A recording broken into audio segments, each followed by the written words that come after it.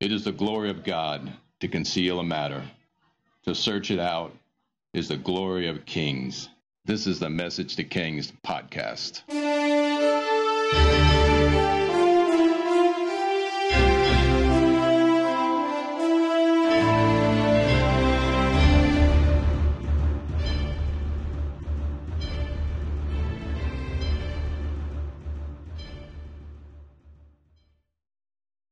Episode 205, The Death of King Jehoiakim and the Reign of King Jehoiachin. Meanwhile, back in Judah, Jehoiakim continues his foolish rule, ignoring the words of the prophet Jeremiah. Imagine the news when Jehoiakim learns the news that his kin, Daniel, was now the governor of the province of Babylon. Almost hard to fathom news, but Daniel, the 13-year-old, ruled over Babylon as its governor. Daniel probably had the maturity of an 18-year-old at this stage due to his life challenges, but he was still a young man for sure. But I get the feel Jehoiakim and others just discounted the news because it was too difficult to understand. And one thing to note that Daniel didn't influence Nebuchadnezzar's geopolitical ambitions, and he didn't have any real influence on the Babylonian army. He was an administrator. He conducted civil affairs. He managed building projects, citywide concerns, collected taxes, and oversaw the administration of justice. And he did it very well, gaining an exceptional reputation. But unfortunately, he's not going to have an influence on Nebuchadnezzar and his reactions or his treatment of his countrymen back in Jerusalem. So back in Judah, I want to give a little perspective. We don't know for sure because the Bible spends most of its word footage on the question of why, not granulars for battle scenes and numbers and counts of populations for sieges, but I want to go there to give some perspective. And we don't know for sure, but I want to keep a tally to give perspective. Going with an educated guess that Judah has a population of around 250,000 around the time of Nebuchadnezzar's first capture of the country. The population starts to decline slowly until it just plummets. And the first to suffer, like usual, is the country population. As Nebuchadnezzar conquers the land, it appears he abandons it to self-government, but without a military presence allowing raiding parties to crush the small villages and towns. And this is when the Naomis of the world evacuate to the small towns, from the small towns to Egypt and other areas. And the rest of them would have moved to Jerusalem, cramming the fortress town. And this drop in the rural population could have lowered the population to around 200,000 by the time of the next scene. Now, Jehoiakim cannot escape from his sin and his lack of common sense. And in a season of the countries resetting themselves and boundary resets, he lacks humility to God. He may seem to have it soon with Nebuchadnezzar, but this is more of a power play, picking the lesser of two evils. And in the meantime, Jehoiakim loves the attention of Egypt and welcomes it. And when Egypt demonstrates they're willing to fight Babylon, his favor leans towards them.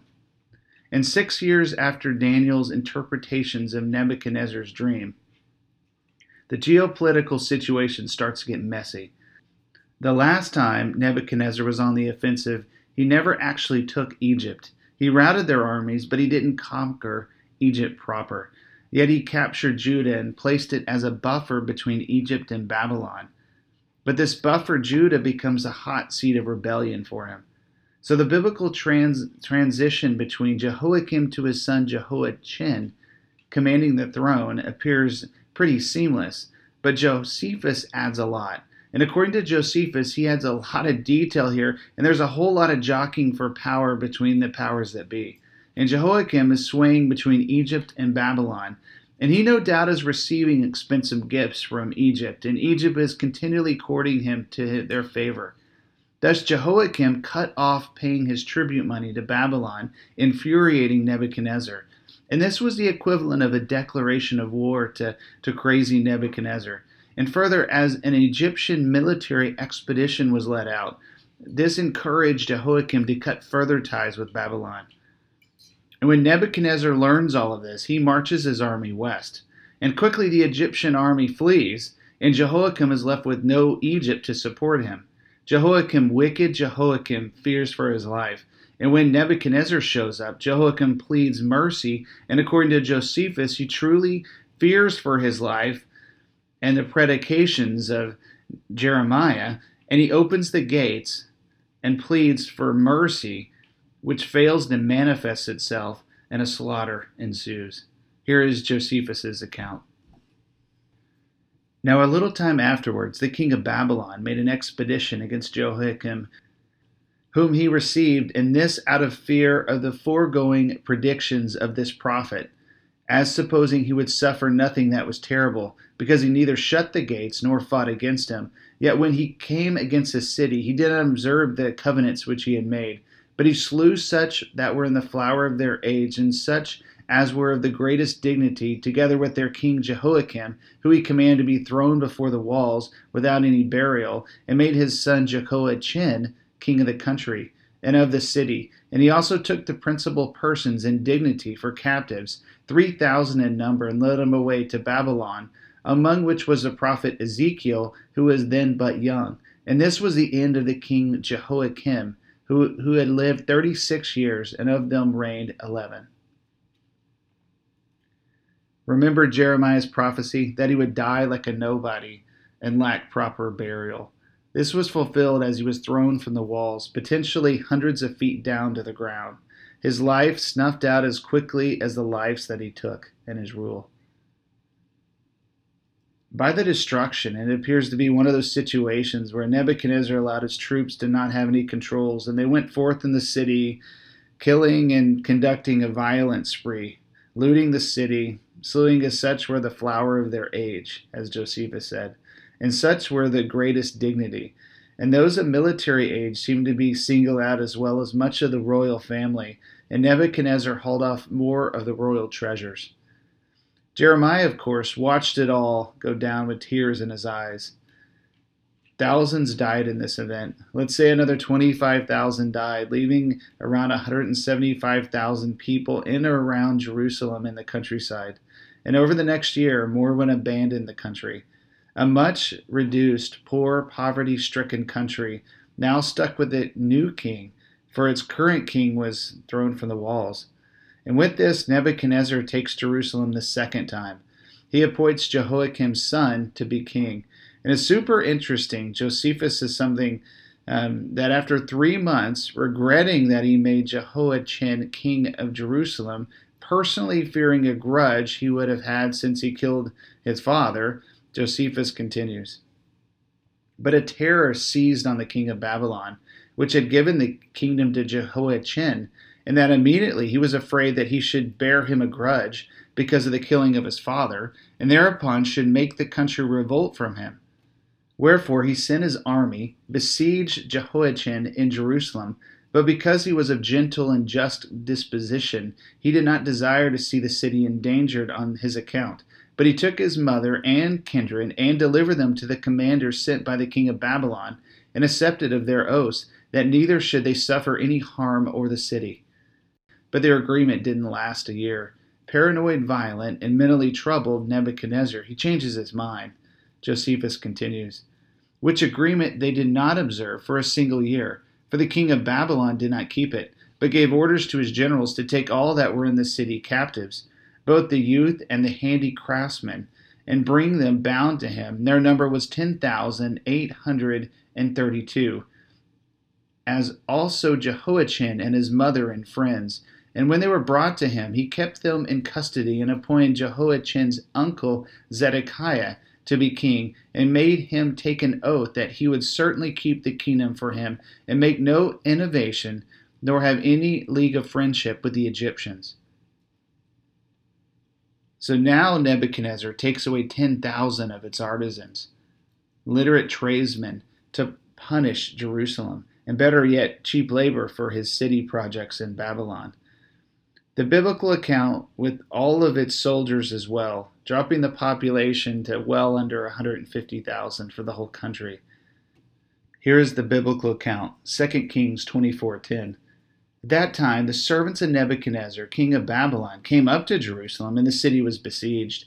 And Nebuchadnezzar, king of Babylon, came to the city with his servants while they were besieging it. And Jehoiachin, the king of Judah, gave himself up to the king of Babylon, himself and his mother, his servants and officials and their palace officials. The king of Babylon took him prisoner in the 8th year of his reign and carried off all the treasures of the house of the Lord and the treasures of the king's house, and cut in pieces all the vessels of gold in the temple of the Lord, which Solomon king of Israel had made, as the Lord had foretold.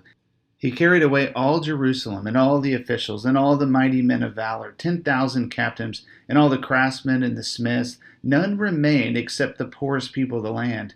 And he carried away Jehoiachin to Babylon, the king's mother, the king's wives, his officials, the chief men of the land. He took into captivity from Jerusalem to Babylon.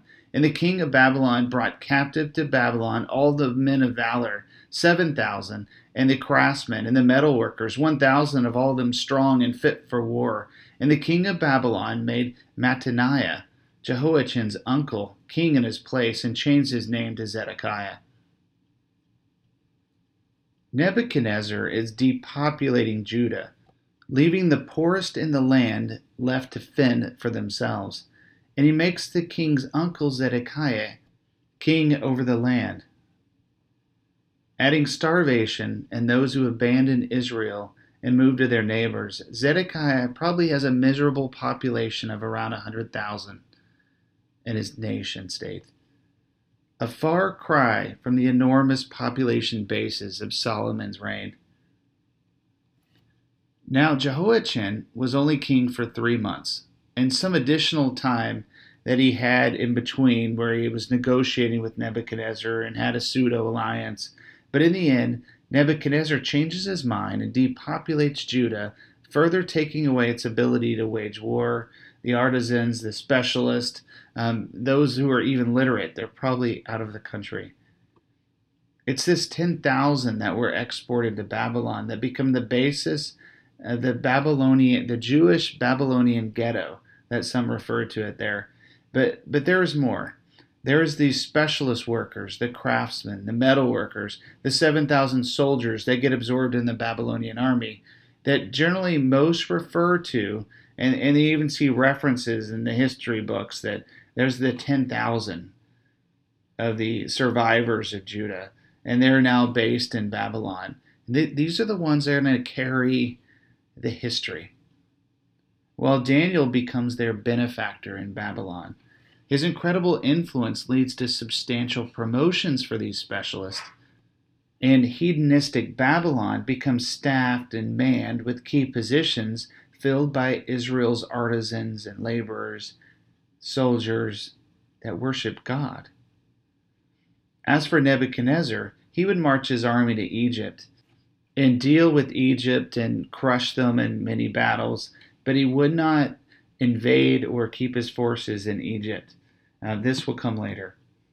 And picture with me, Nebuchadnezzar marches his army back to Babylon, and they celebrate a great victory that he's subjugated Judah and he's defeated Egypt again.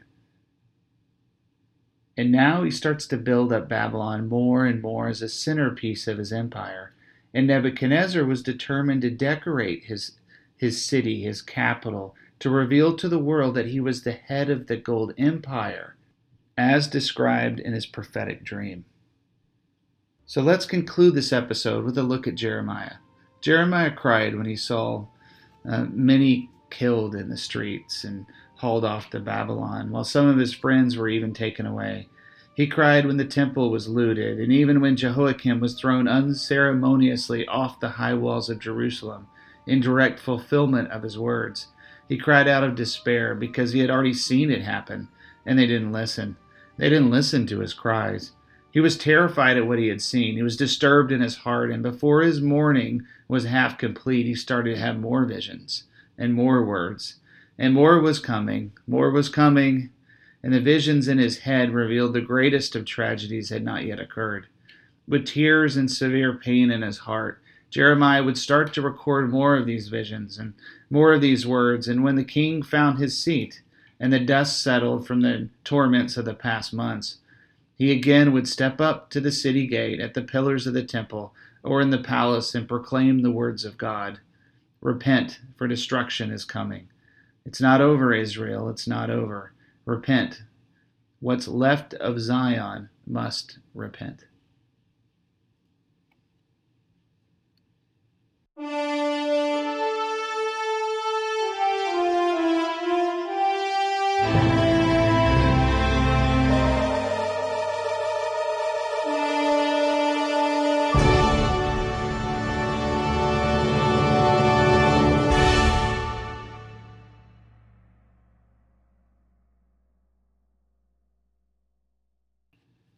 Thanks for joining us for this episode of Message to Kings. Feel free to visit the website, messagetokings.com, share the Facebook page, or if you want to chat, email us at messagetokings@gmail.com.